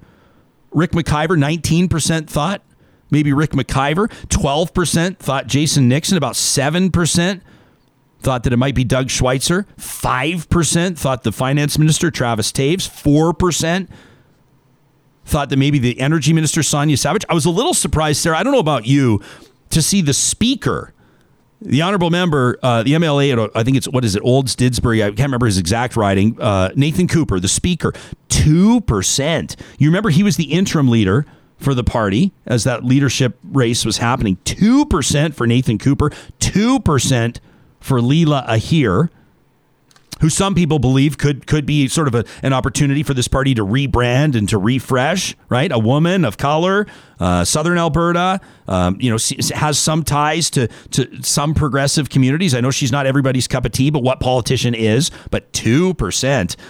The biggest choice here that listeners and viewers chose was 38% saying, I don't know. I don't know who the next leader would be. There's not exactly like this big, huge front bench. You know, it used to be different conversations. For example, let me go back real quick. Like when Stephen Harper retired, essentially, right, after losing that election in 2015 to Justin Trudeau, when you looked at the front bench at that time, right, people were going, well, it could be Jason Kenney, it could be Ronna Ambrose, it could be John Baird, it could be like bang, bang, bang, bang, bang. You could name all these successors, and ultimately, one by one, they went, Yeah. I don't know if you see that with the United Conservatives. I certainly don't. I just wanted to fact check for you. Thank you. Nathan Cooper is his district is the Olds Didsbury Three Hills. I knew I was missing a community. Everybody at Prairie Bible Institute in Three Hills is like, yeah, thanks a lot. Thanks a lot, Jespo. Well, I mean, they'd be very polite about it. Yeah. There'd be no profanity, but they'd probably still want the beautiful community of Three Hills. It is beautiful to be mentioned. One of my former high school teachers, a math teacher, had a great name, Mr. Turley. Isn't that a great Mr. Turley? It reminds me of Mr. Furley from Three's Company, but I digress. Exactly what I was just thinking. But he was like such a beauty. He would wear like double-breasted. He dressed like a ship captain. He dressed like he was getting set to board the Love Boat. He wore like patent leather white shoes. I mean, with tassels. I mean, seriously, white pants, blue double-breasted blazer, just an impeccable. You know the guys with them. There's guys with sloppy mustaches, and then there's the guys that just, it is trimmed, it is manicured. Mr. Turley was so well put. It was way too well put together for high school. But of course, along with that came credibility. But he was very partial to the community of Two Hills, and he would always indicate his displeasure at how Three Hills got all the attention. Yeah, he just had no time for conversations about Three Hills, and he thought more of us should recognize that there is a proud community of Two Hills. I wonder if there's a real rivalry there. I don't know. What about One Hill? Yeah, what would you call it? Just probably Hill. Yeah. One Hill is a little. I'm glad they can finally agree on something. You'd want to name the hill. Yeah. You know, like Beacon Hill. Well, there's Harry Hill. Reference is lost on me. No, it's a place in Alberta. Harry Hill? Harry Hill. H-A-I-R-Y or H-A-R-R-Y? I need to fact check that. Give me Harry Hill, Alberta? This is news to me. No, I'm Harry Hill, Alberta, spelled like hair on the head. Sam and I are both kind of embarrassed that we don't know about Harry Hill. Is a hamlet in Alberta, and it is in the county of Two Hills. Oh, come on. So Harry Hill is in the shadow of Two Hills, which is in the shadow of Three Hills? Yes, and the name comes from the large amount of bison hair found on the hills in the area. Okay, that's actually pretty cool. That is super cool, as a matter of fact. I want to start a municipality called Four Hills now. That just seems like that's how you win this thing. Just to really sort of flex. Yeah. Because Three Hills, let's be honest, has kind of... Deborah says, so Mr. Turley dresses like Sam? I'm not that dapper. No, not one bit. Sam does keep it for a technical producer. You are the classiest. You are the most well-dressed, impeccably presented technical producer I've ever worked with in 20 years. I'm not a jeans and hoodie guy, and like my friends can attest to that. I feel naked without a collar on. Like that's very weird for me, but that's totally true. You know what we should do one day is just get Sam to do the whole show in a Real Talk tank top, and just see how you do it. You can take the engineer out of the firm, but you can no. Wait a minute. You can take. You can't take the engineer. And then were you about to say, but you can't take the firm out of the engineer? And I was like, I'm going to stop. And then you threw on the brakes, and then I jumped on it, and then here we are because we want to make it worthwhile to everybody that's been tuned in for an hour and 24 minutes. Harry Hill, everybody. That's a transition where no one can get in trouble. Well played. That's a lot less awkward. We'll have to navigate that with a lot less careful nature. Yeah, exactly. Oh my goodness. Okay. Yeah, I'm afraid to look at the live chat right now, so I'm not going to. But let me get back to this. Do we have to get serious again? We should just for a second, because we really appreciate a big part of the question of the week is when you take the time to write in your thoughts. I mean, you can vote like yes or no or on the sliding scale or 1 out of 10 or whatever. And it gives us great insight. But we got 14 pages here. And these are some of the comments, like, serious responses. Who could replace Jason Kenney? Brian Jean, Ronna Ambrose. Ronna Ambrose could have been prime minister, and she didn't want to be, right? I mean, do you agree? You just like, you knee jerked. You were like, yep. Right? I think it's not lost on most people that follow politics in Canada that if she had been able, while she was interim leader, to run for leader of the CPC, she'd probably be prime minister. She would be prime minister. I think that she would have been incredibly strong against Justin Trudeau. Yeah. She's probably the best leader that party's ever had, in my opinion, even though she was interim. But, well, yeah. I mean, depending on the metric or depending on whatever. I mean, I remember interviewing her when she took that interim leader role, saying like, why are you doing it? Like, you would be a formidable leader for this party. People are basically begging for it. And I think that she could have hit Trudeau on so many fronts in 2019. I think she would have won the election. She doesn't want to. She didn't want to for whatever reason. So there's, I mean, I don't speak on behalf of her. I don't have any insight, personally. It's not like we text or anything. But there's no way in hell that she's coming to be she didn't want to be the prime minister. Why would she want to be the premier of Alberta? I don't think so. Adriana LaGrange, one of you, or several of you had suggested Casey Maddu, maybe Tyler Shandro, Pat Rain. Pat Rain, who's sitting as an independent right now out of Slave Lake. You remember? There's no Dave Hancock, so to speak. That's the observation that the team at Y Station made. There's really that sort of era, at least it seems right now, in this current manifestation of the conservative politics. I mean, the Conservative Party of note, let me say, with no disrespect to the other grassroots and so-called fringe parties, this is the Conservative Party in Alberta right now. I know some of you from the Wild Rose Independence Party can be all pissed at me for saying that. I'm talking about by the numbers. I'm talking about who got 1 million votes last election, right? I'm talking about who's raising millions of dollars right now and who currently occupies the government's offices. That's what I'm talking about. But that so-called progressive side that we saw with the PCs, where you might actually have cabinet ministers, provincial PC cabinet ministers that might actually vote for the federal Liberals from time to time, though they may not advertise it. That era appears to be in a bit of a downswing right now in the province of Alberta. And maybe in other provinces as well. I'd be curious for our audience members in Ontario to chime in on that. There were some less serious responses as well. I mean, with regards to who you think could be the next leader. One of you nominated your cat. One of you nominated a clown. One of you said that they are all bad choices. Someone voted for Bullwinkle, which was a bit of an interesting reference. A potato, a baboon, an old jar of mayonnaise, an inanimate carbon rod, a tree stump, Donald Duck, a potted, is it ficus? Ficus? I would say ficus. A potted ficus with a Stetson on it? Can potted... Is it a white Stetson? Is ficus plural ficus? Or ficuses or fikies? Listen, I had the answer for octopuses. Yes. But I do not have the answer for this. But you know what? By the way, you blew my mind on that one.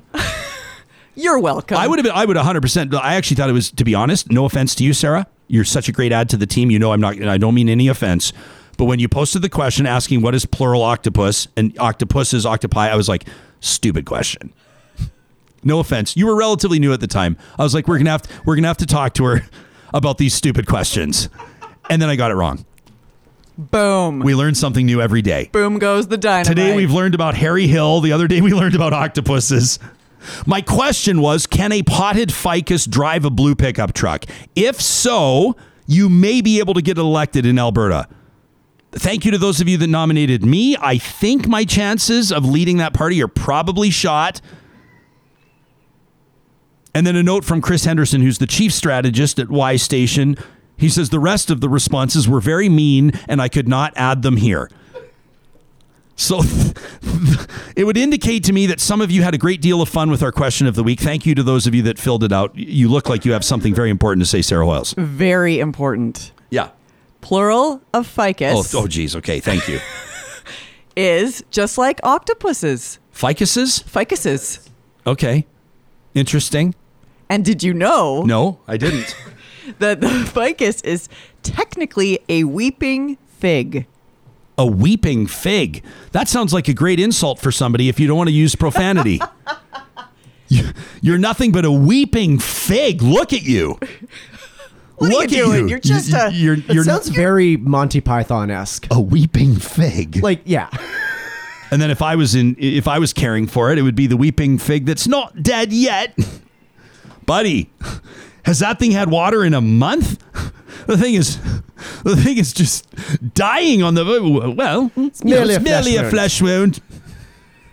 So that's not one, but two fact checks from Hoyles. Well, I don't know if the other one is technically a fact check as opposed to a more fulsome examination of some of the surrounding and supporting details. Just another thing that I bring... You know what we should do is I love this on these sports talk shows where they have, they can call this, I think one of them calls the segment, You Blew It. I think on PTI, they call it You Blew It. So your assignment, which I think, I don't know why I see this gleam in your eyes right now. I feel like you would really enjoy this assignment, would be to find ways, because every real talkers that are watching on YouTube right now know this is what you'd be looking at me like through the plexiglass. It'd be very intimidating, but your job would be to find ways where I'm blowing it, where my questions are off, where my references are off. It's better for the audience. Well, right? You didn't know SMICE, which is, smiling with your eyes, which was a crime. But some things are actually sort of badges of honor if you don't know about them as much. Like if you were to say, hey, I booked a guest to talk about systemic racism, and I was like, what's systemic racism? What kind of malarkey is systemic? Then you'd be like, ooh, not exactly a badge of honor. However, if I don't know a reference about SMICE, it means that I'm probably, I'm the television that I invest my time in is probably a bit more meaningful. It's probably a little bit more top shelf. I've probably not spent all my time on TikTok. The younger pop culture references, while I do attempt to remain as woke as possible, every once in a while not knowing about something like that is a bit of a pat on the back, don't you think? Absolutely. That's why I didn't watch Tiger King? Is it Tiger King? Oh, now that's just a tragedy. Are you serious? Let's agree to disagree on this one. I went back and I was listening to the Spit and Chicklets podcast with Connor McDavid a while back because a buddy was telling, this is like a year ago or something. I had to go way back into their archive, but a buddy said, hey, did you hear him talking about his home builder? I had no idea that Connor McDavid actually had like a big dust up with his home builder and spoke publicly about it, which is remarkable considering how sort of protective, like his image is very, you think, Sidney Crosby, Wayne Gretzky, Mario Lemieux, Connor McDavid, they all kind of carry themselves in that same way, right? These are the top shelf, A-list, Hall of Fame, greatest of all time type guys. He was really candid talking about that. Anyway, the point is, don't worry, there is a point. I don't promise a point every time, but there is one this time. But this time, there is. So he's talking about his house. You can check out his house, by the way, featured in Edify magazine in a past issue. The current issue of Edify we're pretty excited about, but you can check out the past issue and tour Connor McDavid's home. And so the guys are asking him, did you have a theater room? Did you build a theater room? I mean, obviously, right? Nah, I wanted to, but I just couldn't find the budget. No, he did build a theater room. And he said, so it's been great for, watching like Netflix, like Tiger King. And they're like, did you really watch Tiger King? He goes, oh, yeah. And I just loved it. I don't know why I just think stuff like that is so funny. The greatest player in the world, this all-time athlete, just amazing, just sitting and just mental bubble gum, just watching Tiger King. You have to watch it. It is. I won't keep going off on it. I will not. I don't even have the credibility. I do have my octopus teacher, which I recommended that, and everybody seemed to love. And now you just won't give me credibility, and you won't give me the benefit of the doubt on Tiger King. Just the silent treatment too. Okay. I don't know what to say. Well then.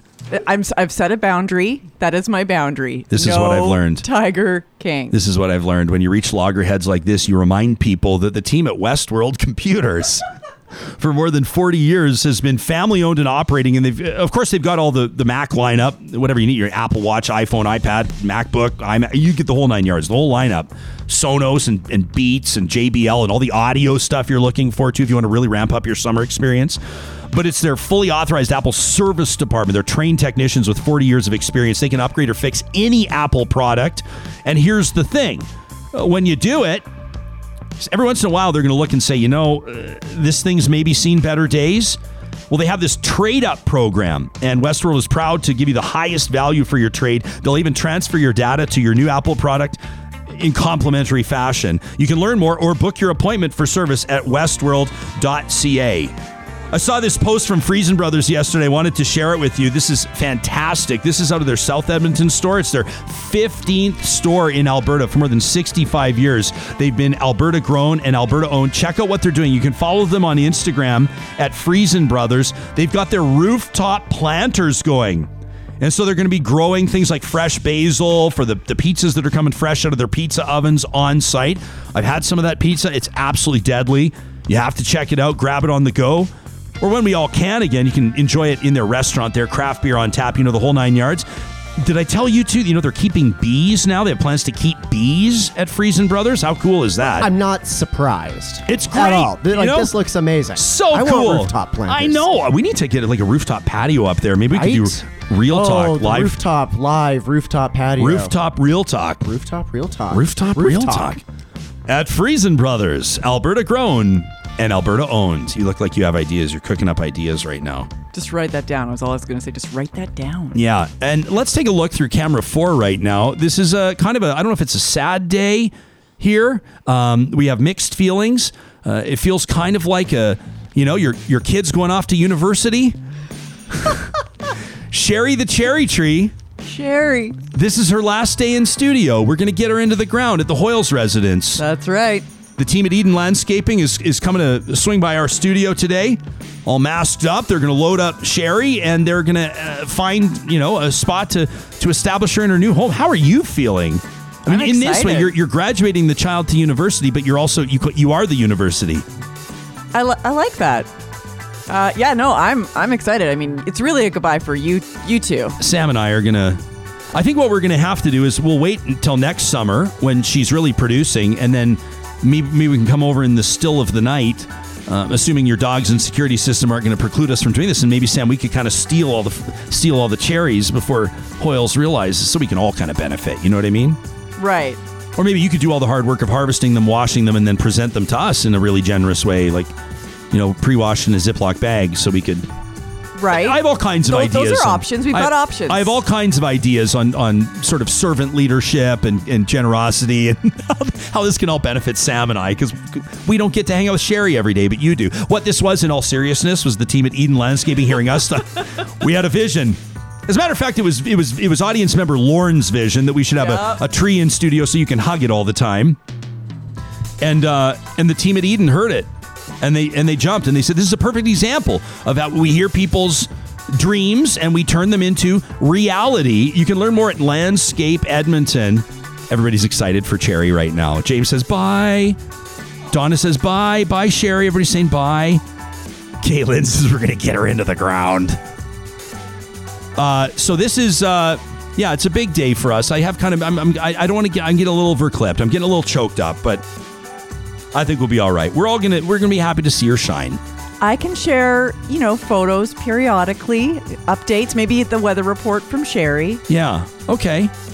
Well, I like this. I like where we're going with this. It's not goodbye. It's just see you later. It's not see you never. It's see you soon. That's right. We're coming up with all the, Hallmark. We better be careful. Hallmark's going to give us a contract. Do we have Albert Nobbs ready to rock and roll? I'm looking for, I don't even know what's going on right now with Albert Nobbs. All I know is that he was on the show a couple of weeks ago as Punched Face Guy, basically the guy that got jumped by a bunch of anti-maskers. He's been a chalk warrior.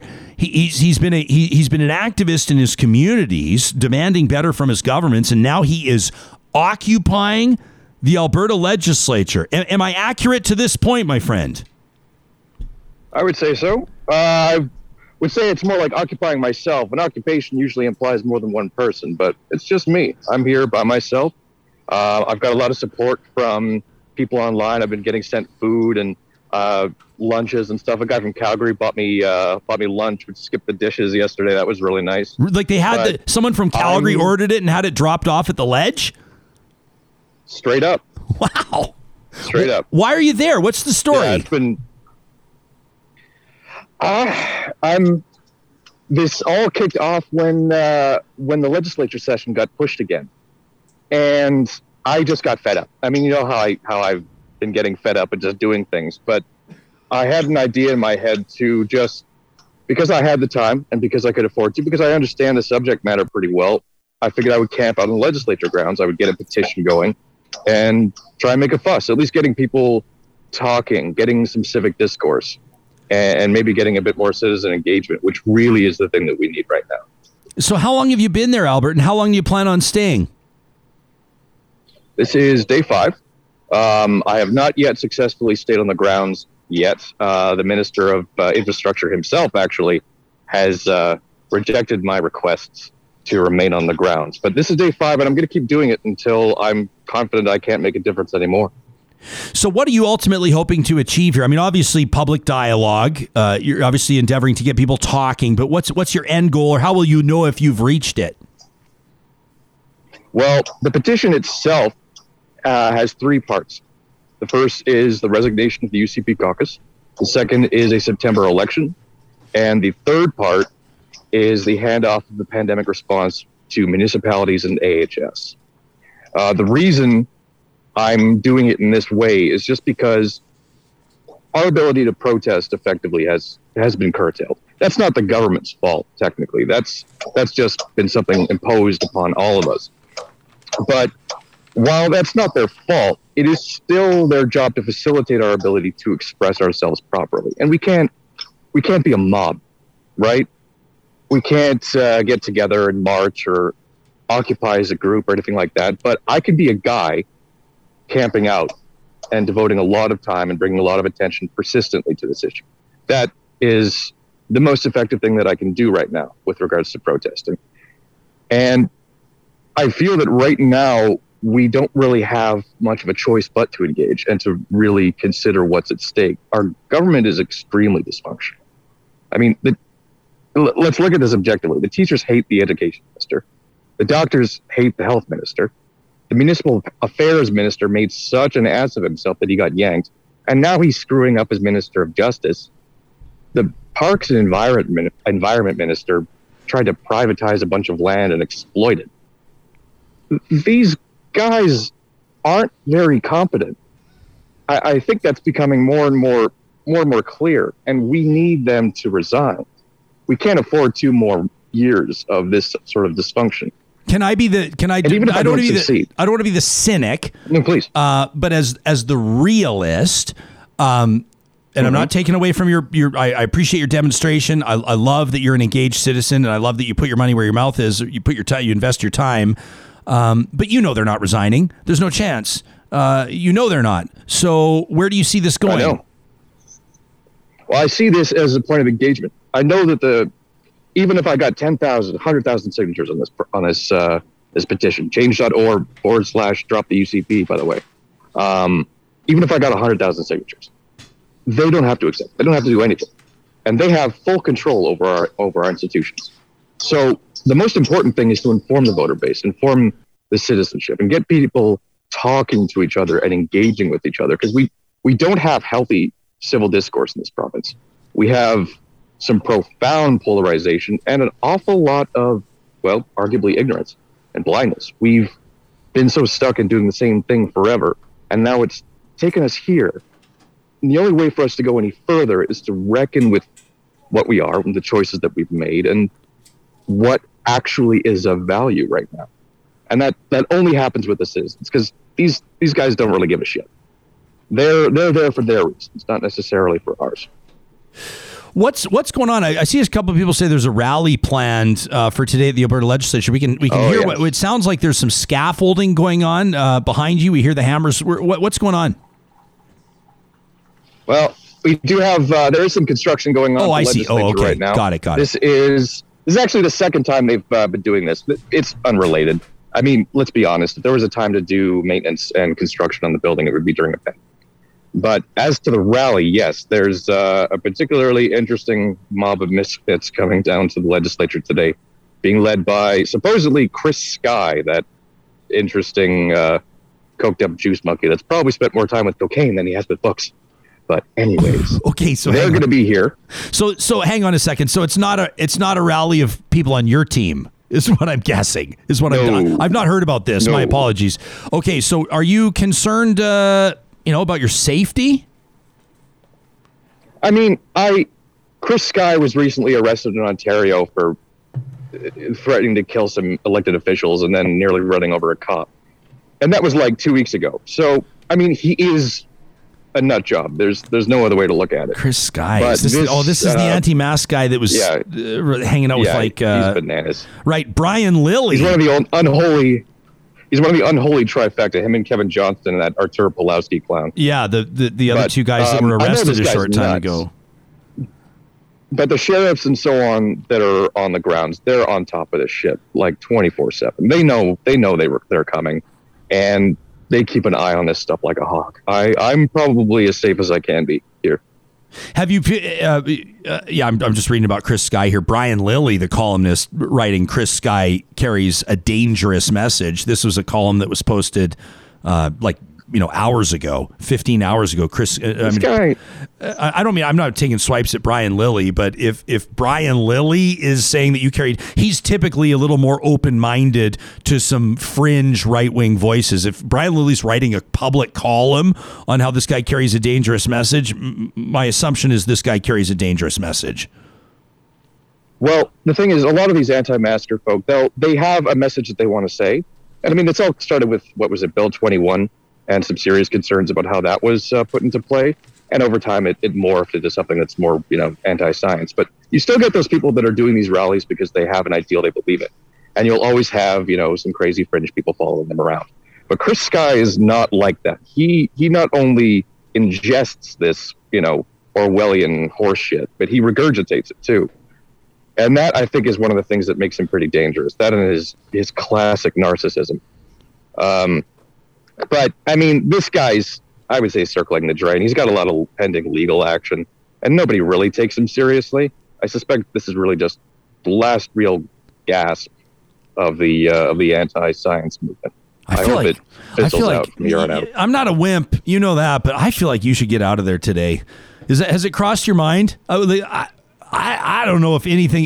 You're going to have a huge. I don't mean to say this. You're going to have a huge target on your back down there today. How are you? Like, are you considering maybe going for a walk for a little while? I'm going to stay where I am. I'm not going to be going up to where they're starting the demonstration, but I'm going to be going somewhere that's got some good, visibility and so on. I'm not going to leave here. This is my town. Yeah. I live here. Yeah, no, I'm not going to let this psychopath push me off of this territory. I guess it's kind of the whole point of you being there. At the very least, you have an N95 mask? I do. I've got a good old-fashioned ventilator. I bought a bunch of them in March of 2020. A bunch of my friends were in New York, so I sent a bunch of them off and kept one for myself. So you've got this... comes in handy. Yeah, I bet. Change.org is where people can find this petition. They can just search the hashtag drop the UCP. Yep. Go ahead, Albert. Yeah. Yeah, forward / drop the UCP on change.org, and you'll find it. Yeah. I mean, it's on my Twitter and so on as well. I've been trying to get into TikTok, but it makes me feel old. Yeah, I signed up for it. I haven't done it yet, though. But I keep realizing that it's where the future is going. I got to get on TikTok. Do I? I don't know. That's not the point of this I really enjoyed your Haleception stuff, by the way. That was fun. Anyways. like Harry Hill, 2 hills, and 3 hills? 1 hill, 2 hill, 3 hill, 4 hill. We're thinking of. I mean, I don't know why we wouldn't do a Real Talk road trip and do shows from. We will do a show atop Harry Hill, and then we'll search. We've got all these weird places in the province. Like, we got the town of Vulcan and Killam and all these weird places. I think we even have Hell. Isn't there Hell, Alberta? Well, I think the best one isn't there an Intercourse, Saskatchewan, or something like that? Oh my God, that's amazing. Yeah. There's that's almost as good as Dildo. There is a place called Dildo, really? Yep. Yeah, in exactly where you. I think it's in New Brunswick. What do you mean in exactly where? It's in Newfoundland. Dildo, Newfoundland. Sam? Newfoundland, yeah. What do you? Yeah, Jimmy Kimmel was like really repping this thing for a long time. I need small print right now across the side of this. The views expressed by our technical producer are not representative of the views of Real Talk nor our sponsors. I absolutely adore Newfoundland. Just a huge swipe at Newfoundland. Was not a swipe. Okay, we promise we'll do it. I do just want to say though that we do still have 2 more years of this administration that we've got going on. And I don't know if you guys have noticed, but we have a lot of challenges in this province. We have an enormous deficit. The income of this province has never been worse. Our ability to export our energy is critically broken and won't get any better. Pipeline politics aren't going to get any easier as time goes on. And we can't just be raging against reality, which is what a lot of Alberta administrations have done in the past. The next 2 years are going to be very formative for us. Now, I don't really think we can afford to let this go on autopilot. We have to bring attention to these things. If the UCP isn't going to resign, even after all of these challenges and confidence, we need to be engaged because we need to be ready. Albert, I admire your conviction, man, and I'm grateful that you've made time for us on the show today, and I wish you my pleasure. Good fortune and safety, and I know you'll make smart decisions and all that kind of stuff. If people want to follow you, just your Twitter account's probably the best way to do it. Is that or are you on Instagram too? I not anymore. I don't have enough time to keep up with all this social media stuff. I go on Twitter and it's like 50 notifications. I don't know what to do. Yeah. But Twitter is the best way to get in touch with me by far. That's at Albert_Knobs. Throw me a DM if you want. Yeah, your DMs are open. Throw me a DM if you really want, and I'll chat with you. All right, guys, slip into his DMs or go say hi. Bring the guy a sandwich. And hot food is always welcome. More water. I have way too much water. Lots of water. And too much water. You're probably not crushing beers out there on the legislature grounds. Say you don't want to become a heat scorer. Not so much.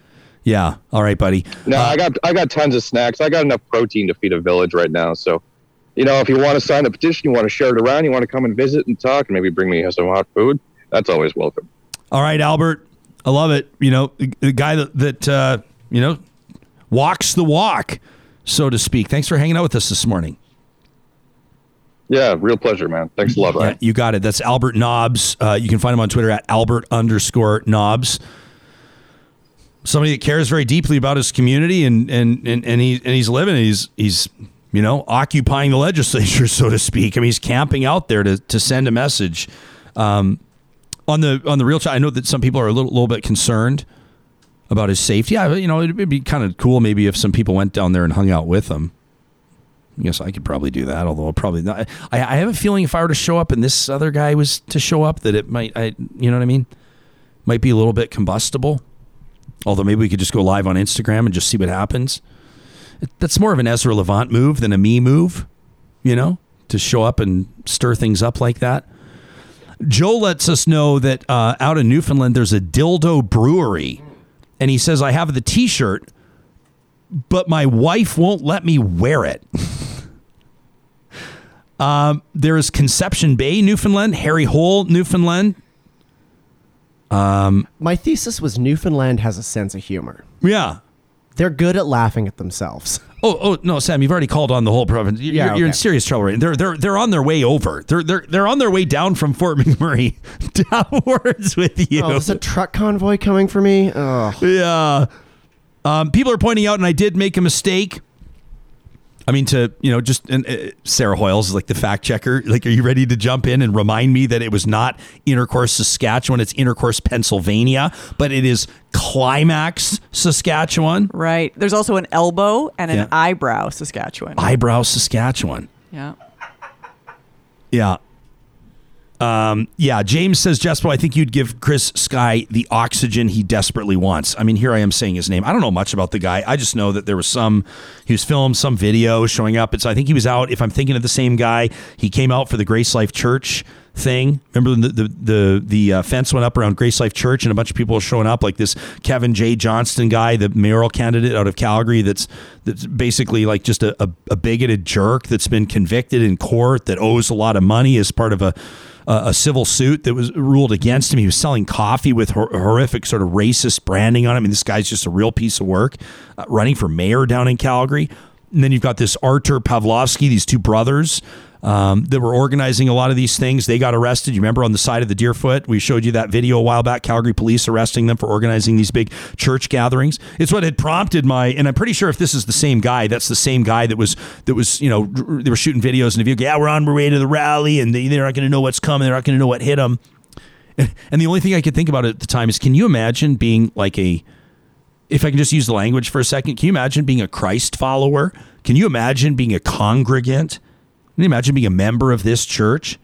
And these are the guys that are jumping to your defense. These are the guys that are speaking to the media and that are posting videos from outside the fence of your church. These are the guys that are representing you when it comes to the public discourse around the issue. I mean, it would be appalling for anybody with any sense of what, I mean, I don't need to get too religious and use the terminology here, but like agape love or what being Christ-like would look like. I mean, these are the guys that are representing you. That's when you know you're on the wrong side of the issue, my friends. In this case, you are on the wrong side of the fence. In this case, you're following the false prophets. You guys are in serious trouble. That community is going to have. But you know what? The more that we talk like this, I'm off on a tangent right now, the more they're going to feel alienated, the more they will become emboldened, because their leadership will say, you look at this, right? This is secular society turning against you. You're right to, I mean, geez, these are the things that go on in my mind. You worry about talking about this kind of stuff. Absolutely. We have to talk about it. That idea, and I understand James' point where he says, I can give this guy, we can give these guys oxygen, and there are issues that we do not talk about. There are people whose names I don't mention on the show intentionally because it will make them famous. It will put them on people's radar where they don't deserve. But other times you can't ignore this stuff. The Watcher says that image of the Pavlovskys, the brothers getting arrested and sort of essentially hogtied, is so much better with the Calgary Stampede logo added on top of it. That from The Watcher. Want to remind you that the teams at the Dairy Queens of Northwest Edmonton and Sherwood Park, Dairy Queen's like, really? You're going to roll in hot off of that into our ad read? Hey, I'll tell you this, Dairy Queen, everybody's paying close attention right now. So if you have a pen or pencil out, or maybe you just need to commit this to memory, the 6 locations we're talking about that Mark and Michelle and Michael own are Palisades, Nemeo, Newcastle, Westmount, Y Gardens, and Baseline Road. Till the end of May, you got about 5 days left-ish. Hang on. 30 days has to April, June, end of... Okay, yeah. $1.99 peanut butter parfaits. It's great if you can roll it. You just say... I'd like the peanut butter parfait Jespo style. You can say I'm a real talker. I'd like my peanut butter parfait. And you're going to see him ring it in on the drive-thru menu, and it's going to go, poof, and it's going to go $1.99. You're going to go, what? I thought these were like $6. And they will say, you would be right. It's not coming on the police scanner. This is my best drive-thru voice. But because you're a real talker, because you name drop me, they're going to give you peanut butter parfaits for $1.99. This is the layers of creamy vanilla soft surge. This is the rich hot fudge, and of course the peanuts, topped off with DQ's trademark curl and red spoon. If you're looking for a new whip to pull your trailer this summer, you know you don't look any further than Ram. I mean, this is the award-winning truck that Albertans have come to know and love across Canada. Canadians pulling fifth wheels, Canadians getting out into the bush are doing it in their Ram, the half-ton, the three-quarter ton, and then that big one-ton I had a chance to drive a while ago. You don't even feel it. We were pulling a boat behind a one. You don't even feel it. You don't even know there's a boat behind you. With the Ram 1-ton, they have a better selection at Sherwood and St. Albert Dodge than you'll find anywhere else in the province. They share their inventory. That's better news for you. And a quick reminder that our friends at Kubi Energy present Positive Reflections, our first show of every week. Yesterday's was so wonderful. Are you kidding me? When we went out on the singing Kipper, the beagle. By the way, we had a follow-up email. He said, yes, Kipper was indeed a purebred beagle. He was. Our eyes were right. What a beautiful, beautiful expression of the love we have with our feathered or furry family members. The hairy ones, too, atop Harry Hill. There's Kipper. We wouldn't have these positive reflections without the team at Kubi's support. You know, they're installing solar projects across Western Canada right now. All their installers, Tesla certified. These are electrical apprentices and certified electricians. You know the job's being done right. Kubi can help you realize your sustainability goals today. Give them a shout or check them out online at kubienergy.ca.